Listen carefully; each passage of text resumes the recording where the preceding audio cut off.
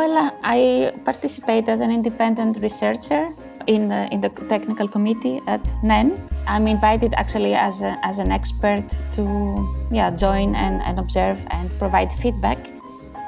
And I think that working from the inside, not just commenting and maybe criticizing from the outside, but actually being there as part of the committee and contributing concrete feedback is way more impactful than just as I said, commenting and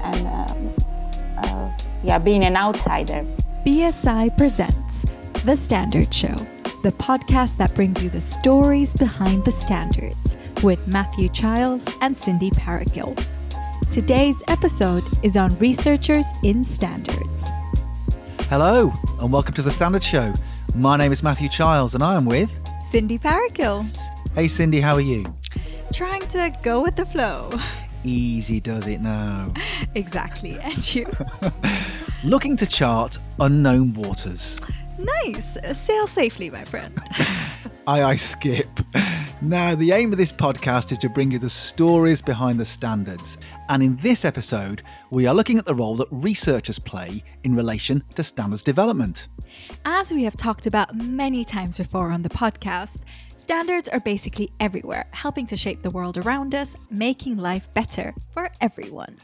Yes, and some of those standards are out there doing their thing by modernising established practices, helping out with that constant and evolutionary improvement in the way things are done and made. But at the same time, there are standards at the other end of the scale, working at the leading edge of emerging technologies, techniques and innovations. You know, the game-changing stuff that changes our lives in radical ways.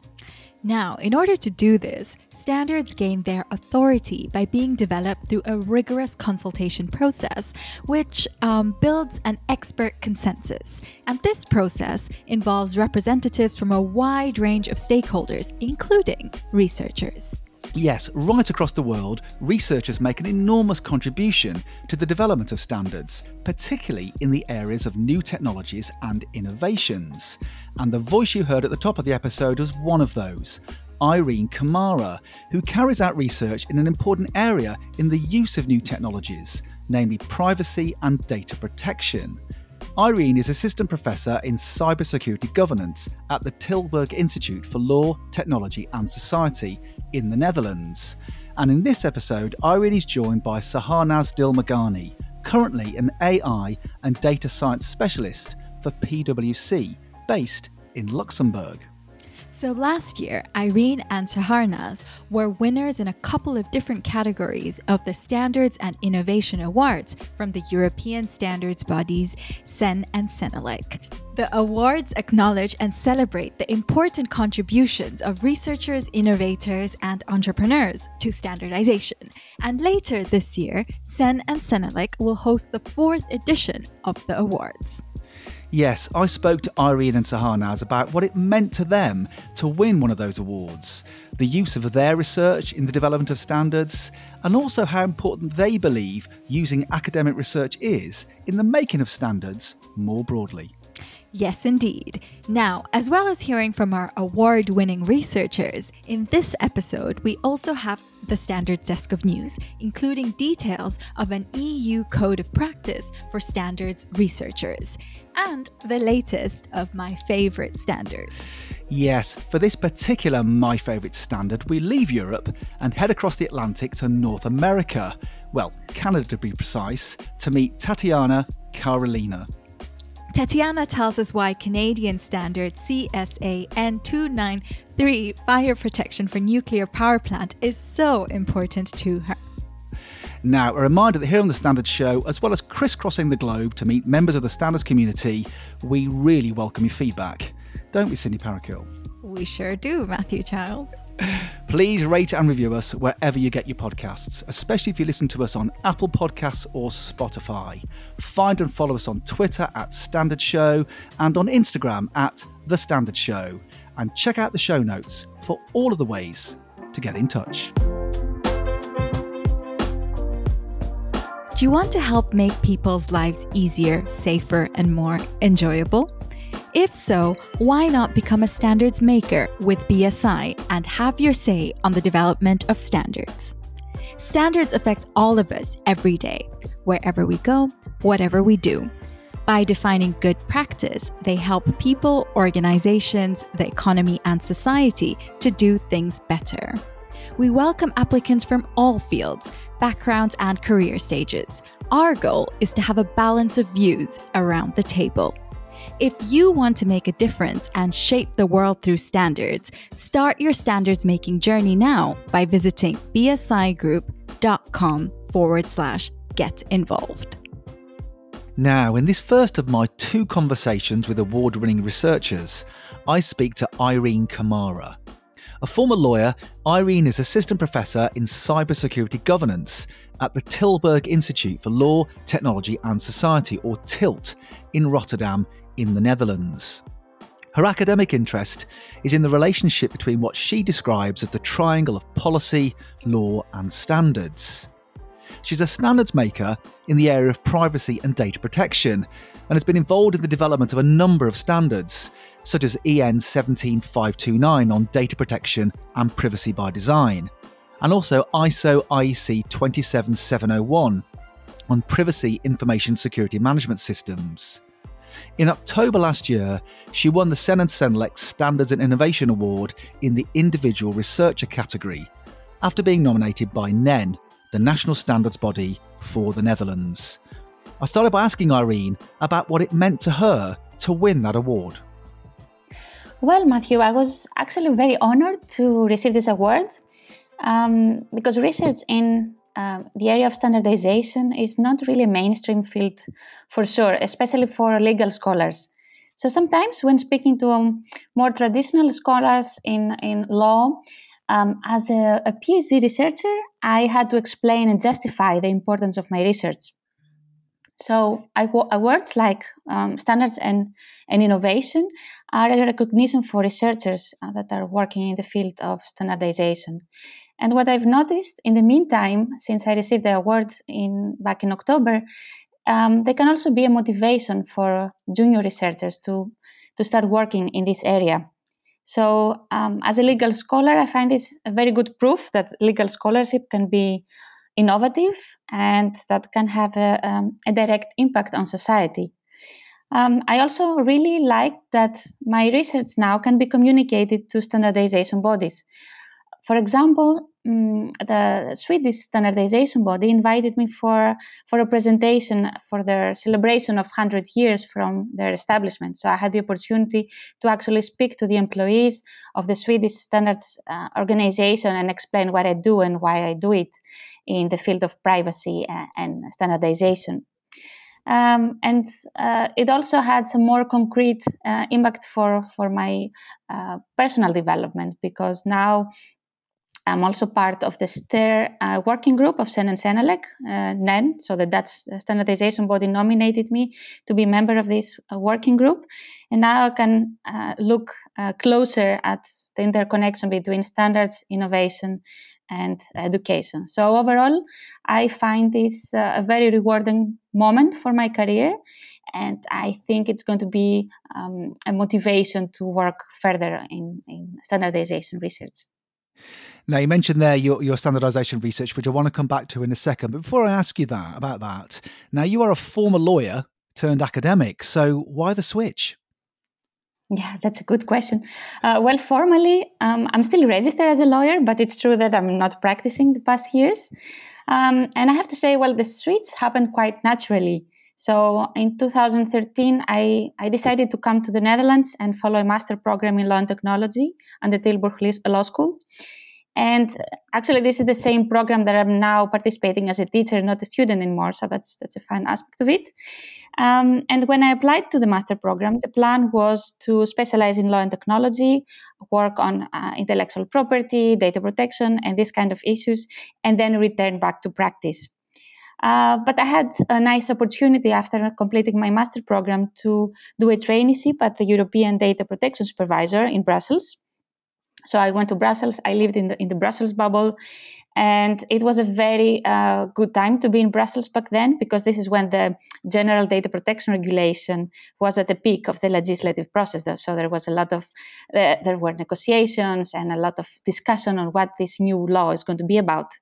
Then I had the offer to do legal research at the Free University of Brussels.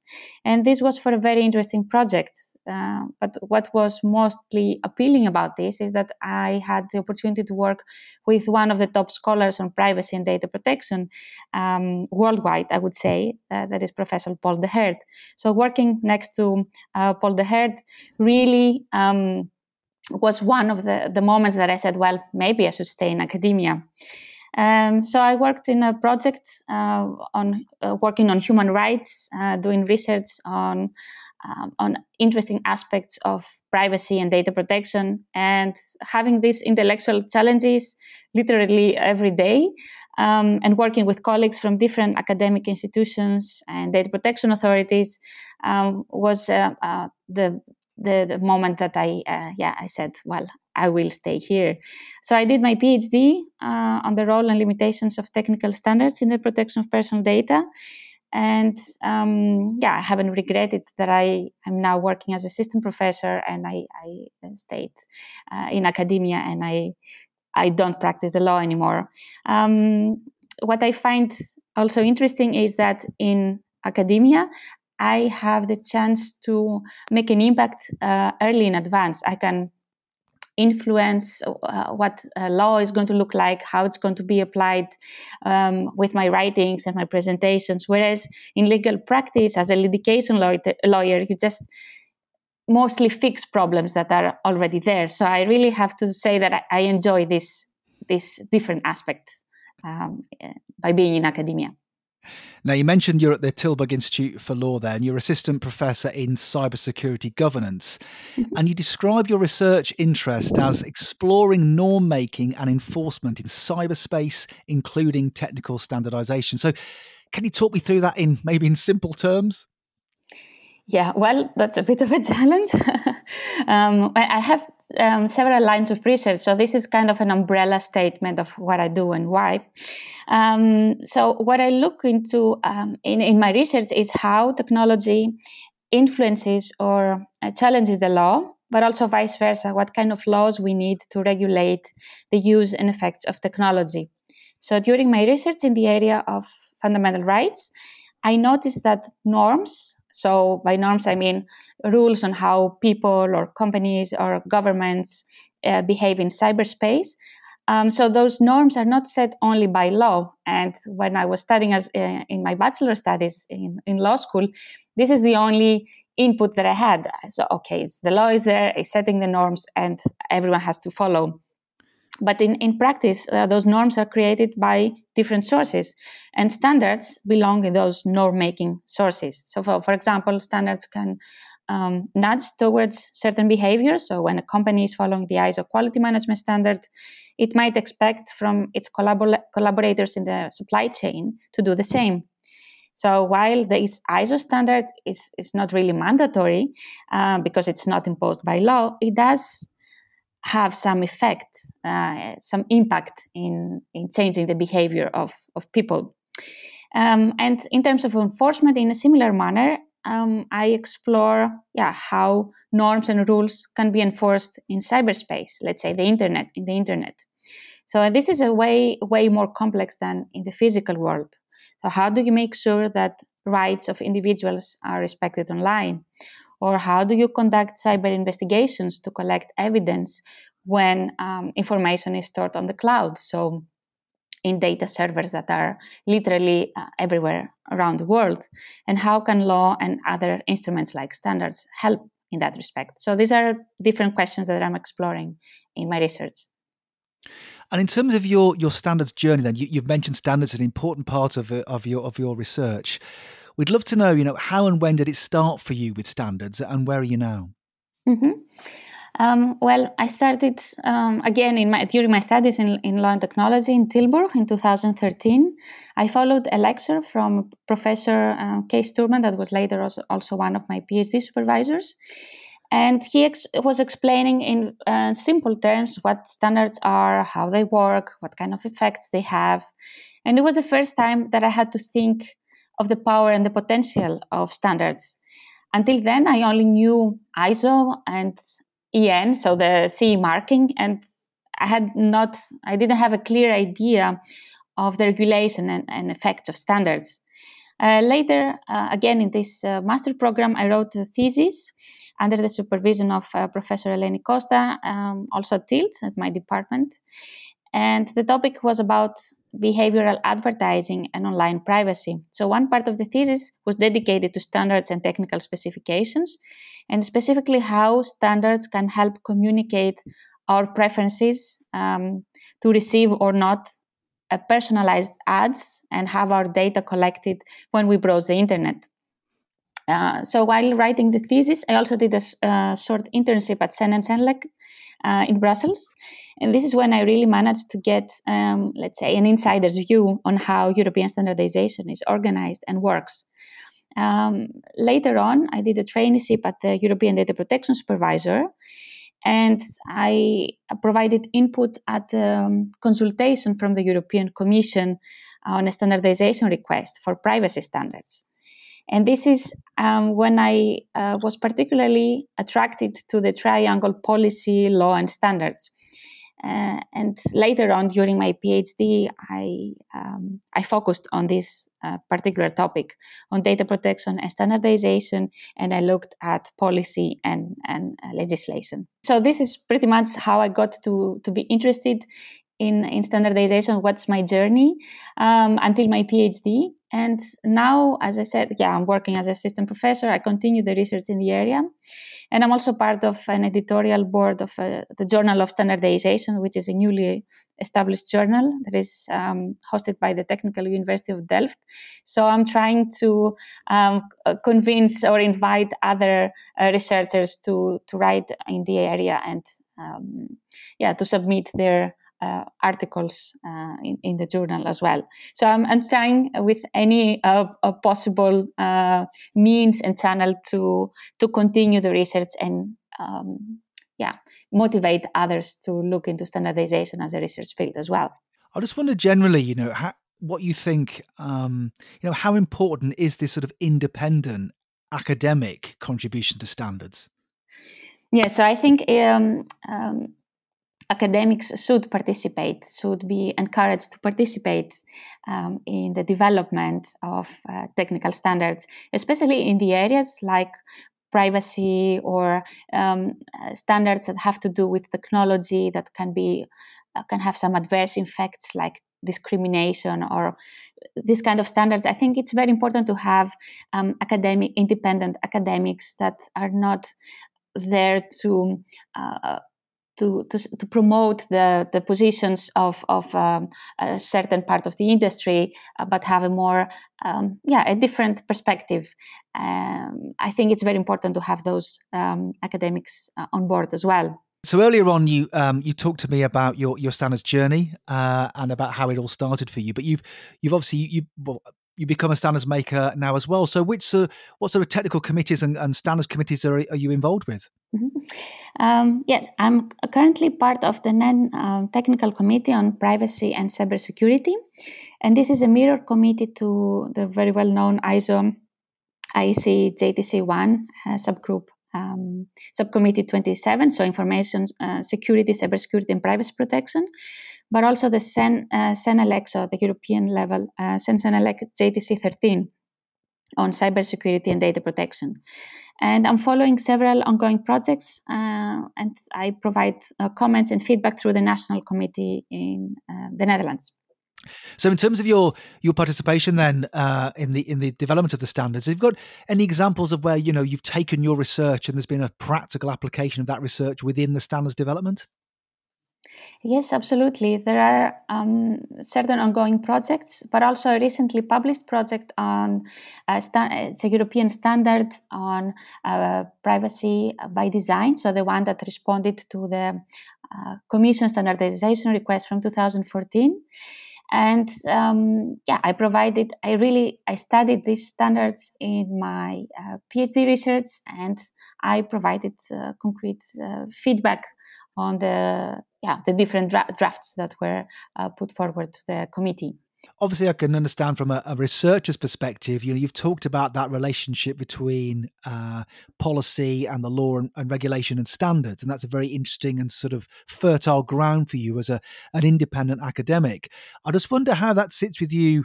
You're researching in that area, but then you're also becoming a standards maker too. Well, I participate as an independent researcher and in the technical committee at NEN. And I'm invited actually as an expert to join and observe and provide feedback. And I think that working from the inside, not just commenting and maybe criticizing from the outside, but actually being there as part of the committee and contributing concrete feedback is way more impactful than just as I said, commenting and being an outsider. Yes, because I'm not actually working for the technical committee. I'm not working for NEN. I'm an independent researcher. At academia in the Netherlands, we have the Code of Integrity that is imposed to every individual researcher working at the universities. And this is actually the rules that we have to respect to make sure that our research is not subject to any conflict of interest. So I think I truly believe that the researchers should be actively participating in public consultations that the European Commission is publishing for making comments on legislative proposals, or contributing with research that is contracted from national governments, like I'm doing a project now for the National Cybersecurity Agency in the Netherlands. So I find this as our contribution to society, because just writing articles that we hope that are going to be read at some point in the future, and that relevant stakeholders are just going to take our recommendations on board, is a more passive approach than actively going out there and communicating your research and making a real impact. From my perspective, I find this a very rewarding journey, and I would encourage researchers to try to be more involved in practice. Are you a postgraduate studying at a UK university? Do you have a research idea or project that involves standards in some way? Well, if so, BSI Student Research Program can help. The way it works is simple. We gain valuable information about an area of interest to our standards work, while you can benefit from mentorship to support your project and the chance to gain knowledge and exposure that may increase your future employability. To find out more about the program, including case studies of previously supported projects and how to apply, visit bsigroup.com/education. Now, coming up later, we'll hear my conversation with Saharnaz Dilmagani, the second of our award-winning researchers we are featuring in this episode. But for now, Cindy, shall we have the Standards Desk of News? Yep, let's do it. European Code of Practice for Standards Researchers. To identify elements of good practice in standardisation research projects, the European Commission has published a scoping study for supporting the development of a code of practice for researchers. In the study, the Commission argues for close ties between the research community and the technical committees that develop standards to improve researchers' awareness of and know-how about the standardisation process. The ISO Research Grant. The 2022 ISO Research Grant is open for applications. This year's theme is International Standards and Climate Action, calling for researchers to investigate how the use of international standards can contribute to the achievement of the climate agenda. If you're a postgraduate student or a postdoctoral researcher, apply at iso.org before 30 June. And finally, have your say on electric vehicle standards. Comments are invited on the world's first draft standard for accessible charging of electric vehicles. PAS 1899 provides requirements to help improve the experience of disabled people using public charge points and increase public engagement in EV charging. Go to standardsdevelopment.bsigroup.com and have your say. Look sharp though, the public consultation closes soon. And that's the Standards Desk of News.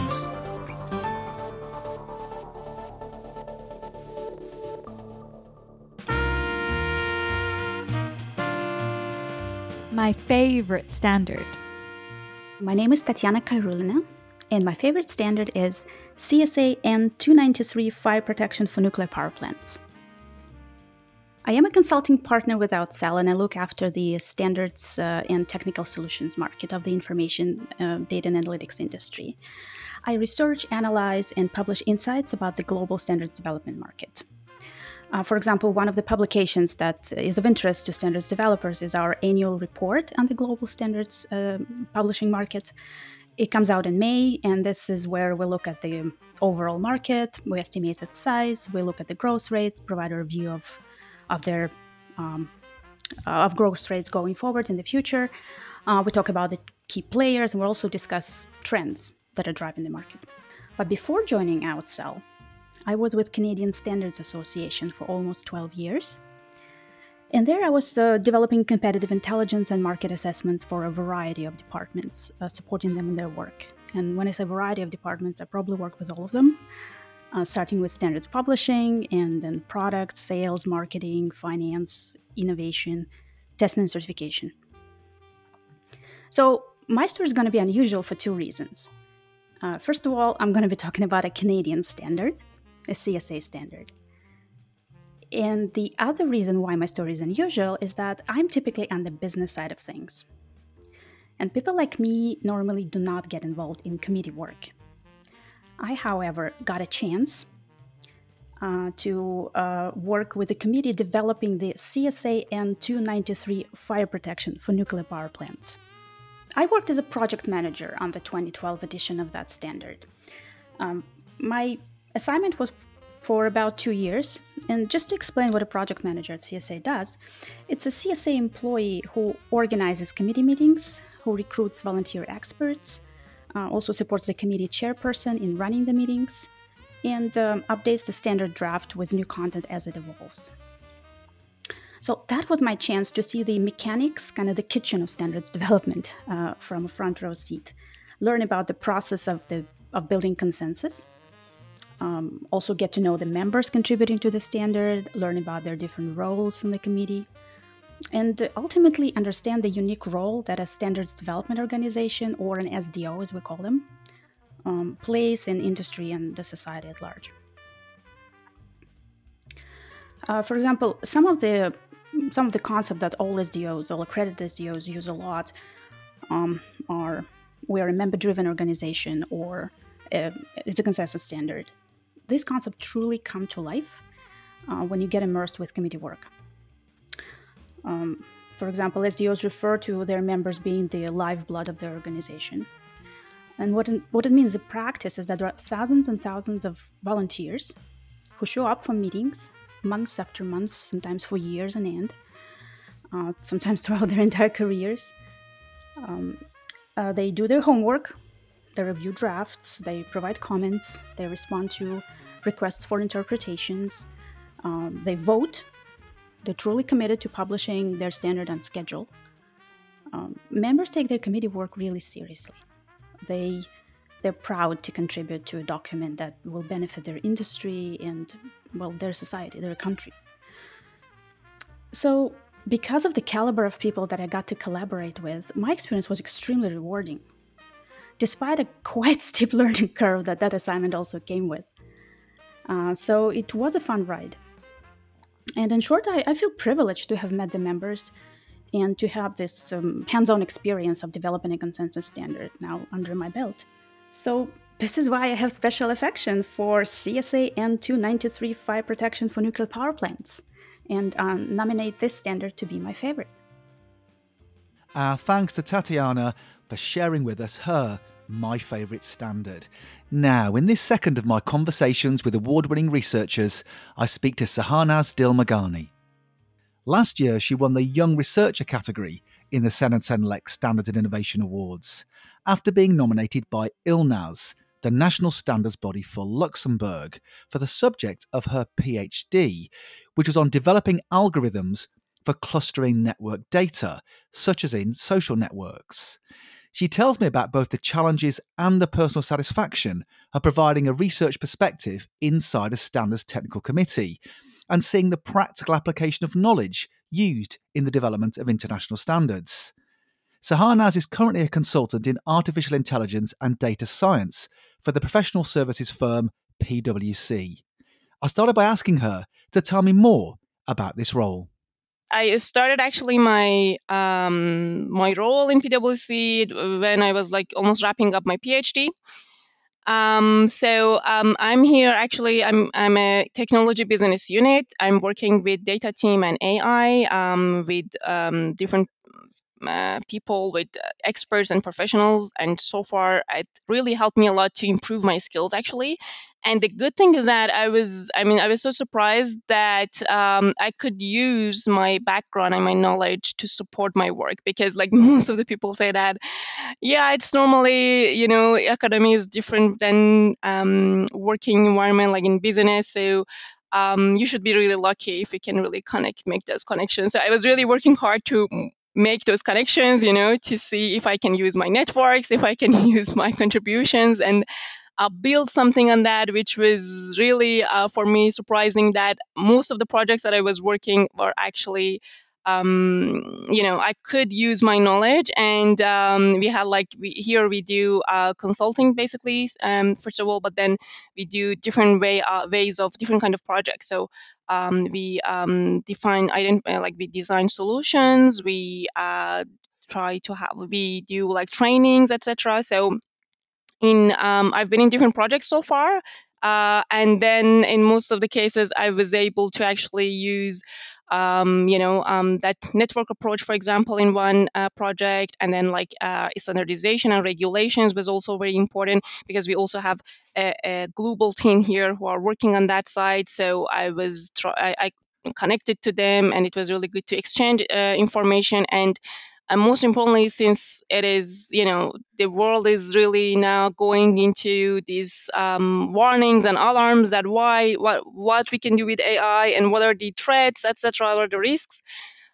So it's becoming a bit of hot topic somehow. It's a topic that most of the business companies are interested in. So that's why we also focus a lot in our routines and our tasks to address this kind of challenges by providing trainings, by giving solutions that is actually to help to support a good AI rather than the bad AI. Now you mentioned standards there briefly. So we're interested in your standards journey. How and when did it start for you, and where are you now? Yeah. Well, it is started actually, to be honest. It started when I was doing my internship. There was an internship doing my bachelor, so it was like maybe 7-8 years ago. I was working in my own country, like in Iran. I was just for 3-4 months. I assigned to a task. There was this research center in standardization, and they were doing some tasks. So I was just, as a bachelor student, I was just trying to help. And that was the first actually interaction with the standardization. So of course, it was not too technical for me, and for me it was like, okay, standards are just maybe for the pipes, and the most related ones were actually related to the communication, the IEEE network standards. That was the most that I knew. Clarifications Corner. The Institute of Electrical and Electronics Engineers, or IEEE, develops standards in the area of telecommunications, information technology, and the power generation of products and services. But then, because my background was IT during the time I did my bachelor, so there was another manager who asked for my help during my internship in some IT standards. So there I got familiar with this type of standards that, okay, there's more than what I was thinking. But during the time, big data was really a buzzy word, and I think there wasn't even a standardization for that. So after I did my master's and then I got this position, PhD position in Luxembourg, I find that okay, so there's the whole PhD program was not only research, but it was like finding also research gaps in standardization, right? So it was kind of focusing on two sides.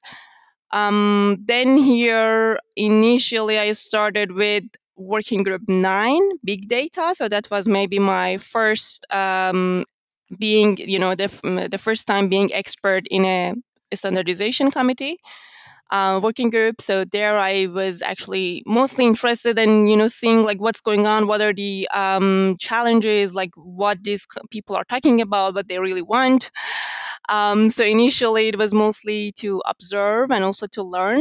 And then like during the time I participated in workshops, some courses, I took some certificates, and then I've become more mature and mature in standardization.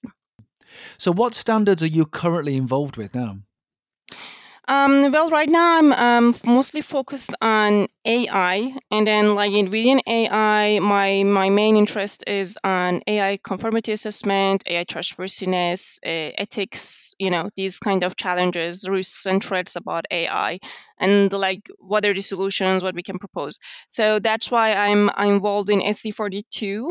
Well, within SC42, there are different working groups. So I'm in data working group. I'm an expert in data, in in AI trustworthiness, sorry, and then like algorithms and the computational algorithms, use cases, etc. So there are different working groups.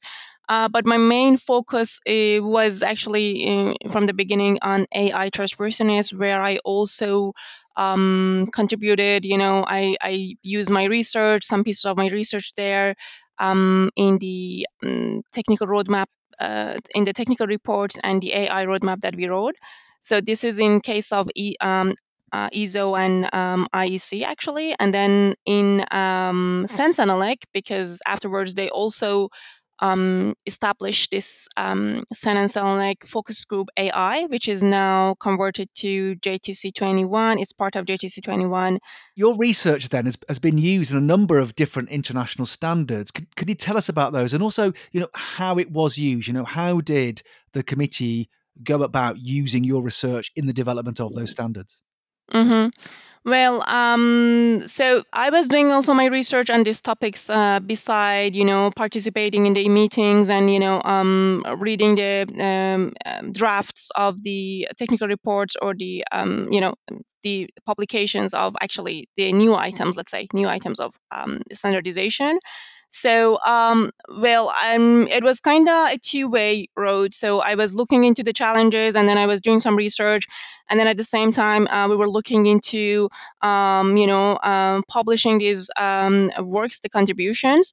So it was kind of looking into the gaps, and then doing research and doing a study to see if there's something, if there is already some solution for that, or if we can if we can develop something or something. So it was kind of this kind of question and finding the answers.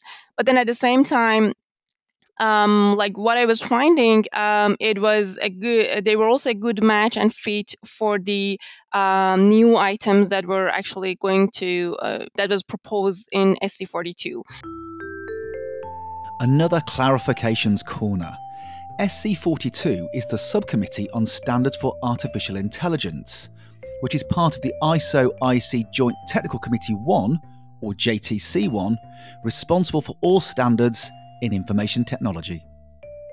So within the e-meetings, and when we received the drafts, I was reading it, and I was looking into the places where I could contribute, and I could, if I already have some pieces of research, where does it fit? So it was kind of looking into the drafts, trying to provide some feedback if we could, and then also to discuss where we can, which part or which papers fits the best to complete that draft. And then like we were like having meeting internally with the team, and then within the e-meetings that were actually held by SC42 committee. We were discussing all these comments. So then, there's this protocol that, okay, everybody discuss it. If if they accept it, they will keep it. Otherwise, they'll edit it. I was using my parts of my research wherever it fits in the roadmaps, AI roadmap that we wrote with Sensen Lake, and also the technical report of AI trustworthiness, AI trustworthy for SC42. But there's been also other contribution in different committees and different reports as well. So, for example, in SC42, in AI trustworthiness technical report, there was also a part of my research where we discuss about the mitigation strategies, especially, for example, when it comes to different threats and risks in bias, like bias is one example, robustness of AI. So these were actually parts of the technical report that I could collaborate and I could contribute in. Notice that, okay, there's a discussion that I should, okay, maybe raise a hand or mention or continue to participate in discussion. So I was actually participating. Other than that, it's mostly like you have the draft, so you read it and then you see if you can contribute on that or not. But we were mostly, doing all these things internally with ILNAS. So at ILNAS, the Luxembourgish standard body, we were having these meetings. We were sitting together, looking into the draft, and then see how how and what we can contribute. And then afterwards, the draft was somehow edited, and then it was sent by the representative of the of the team to the ISO committee, and then there they will just going the round table and then like looking into the comments that were sent. How did that feel? You've worked on the research for 4 years for your PhD, and your research background generally, and you're interested in this field as an undergraduate. I just wonder how that felt when there was a sort of a practical and concrete application of the research you'd done. Yeah. Initially when I was like as a bachelor student, I didn't really feel it. Like that was just a short period of time. But now, as a PhD, as a person who did most of her life, I was like doing research and reading papers. Honestly, so. Actually, in the beginning, it was like a little bit of lots of misunderstandings and confusion because you have a different way of thinking, way of looking, and even like defining and writing. And then like people from business, they had like their own concerns, and they were looking into. We were talking about same thing, but maybe with different languages. And I think like this is actually why also in standards are really important, because there we can come to a common language, and then we can share more than just separating those communities and saying that, okay, you are a researcher, you should do research, and you are a business person, so you can participate. So having this mixture of different stakeholders, different languages, it's actually really important. And I should say, it was really challenging for me in the beginning, because I was thinking, no, this is not the right way. This is more important than that. But then you see, oh, okay, he is also right. If you look into the real life and like the business concerns, that's more important than what I was, for example, assuming that's more. So there must be something really, personal satisfaction where you've done this research over 4 years. Obviously you could produce papers, academic papers, and research. Your PhD sits on the shelf somewhere in your bedroom or at home, but actually you're taking elements of it and you're influencing this international standard. That must be really rewarding. Indeed, actually, with all the challenges, like the first year, I would say it wasn't really. Like I didn't have the same feeling that I have now, but because it was like most of the challenge, like a lot of challenges, like how should I fit that? How should I connect that to this? My research was pretty much, not mature enough. So I should have, because like in order to have a PhD, you should have your research contributions and your papers as well. So it's a bit of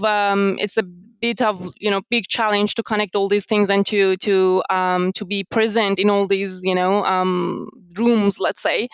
So yeah, actually, initially I didn't really understand that it can be so strong. So now, actually, like after I wrapped up my PhD, and especially in the position that I am right now, I see that well, it was really helpful, because it wasn't like, as you said, something that I put it in the shelf, because I met people, I talked with people, there was this kind of somehow interdisciplinary, and also networking that you've created, and also different discussions that you've participated. So I think it not only give me that, the typical PhD degree to put it on the wall, but also all those skills that I learned during this way, by participating in standardization, to look into the challenges and real life applications, and how should I,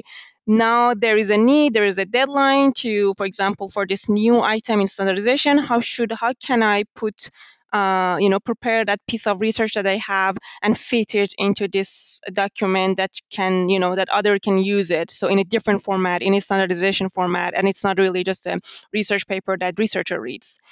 That was actually one of the skills that really helped me a lot to grow in different, to grow different skills, not just looking into the research. Yes, indeed. So I think like there are lots of gaps, and especially like if I talk about like AI and data analytics part. So I think there is a lot of gaps, and there are lots of needs. If you are a researcher, you are dealing with standardization, I would say it's a good opportunity to it's a challenge itself, but it's also interesting, and then you will learn a lot if you can use your research in standardization. And there is now there are lots of needs. The standardization in case of in AI, it's still not mature enough. We need a lot of standardization. We need to use a lot of research references.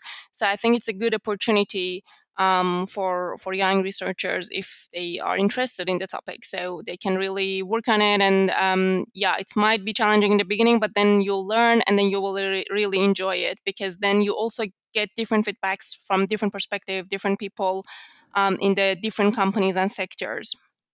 Now, you won the Young Researcher category in the CEN/CENELEC Standards Innovation Awards in 2021. So I've got to ask you, how did it feel to win? Well, quite actually, like winning is always interesting, right?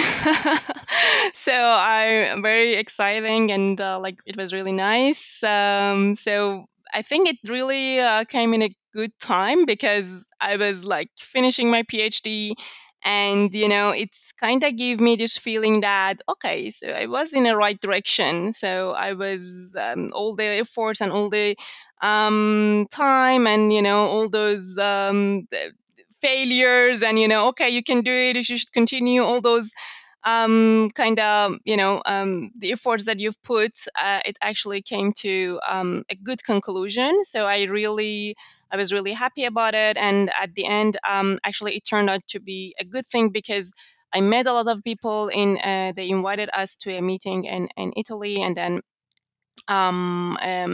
we met lots of people. So that was really nice to see how actually these organizations are going. And it was really interesting for me to be there and to meet a lot of people which are actually behind the scene of standardization, maybe. So it turned out to be a good thing, and I'm so happy about it. Our thanks to Irene Kamara and Saharnaz Dilmagani for speaking to us for this episode, and for sharing their thoughts and experiences on the role of research in standardization. Our thanks also to Tatiana Karolina for sharing with us her My Favourite Standard. And of course, our thanks to you for listening. Finally, a reminder that if you want to find out more about accessing BSI support for postgraduate research, then head on over to bsigroup.com/education. You have been listening to an episode of The Standard Show with Matthew Childs and Cindy Paragill. Subscribe to us now, wherever you get your podcasts.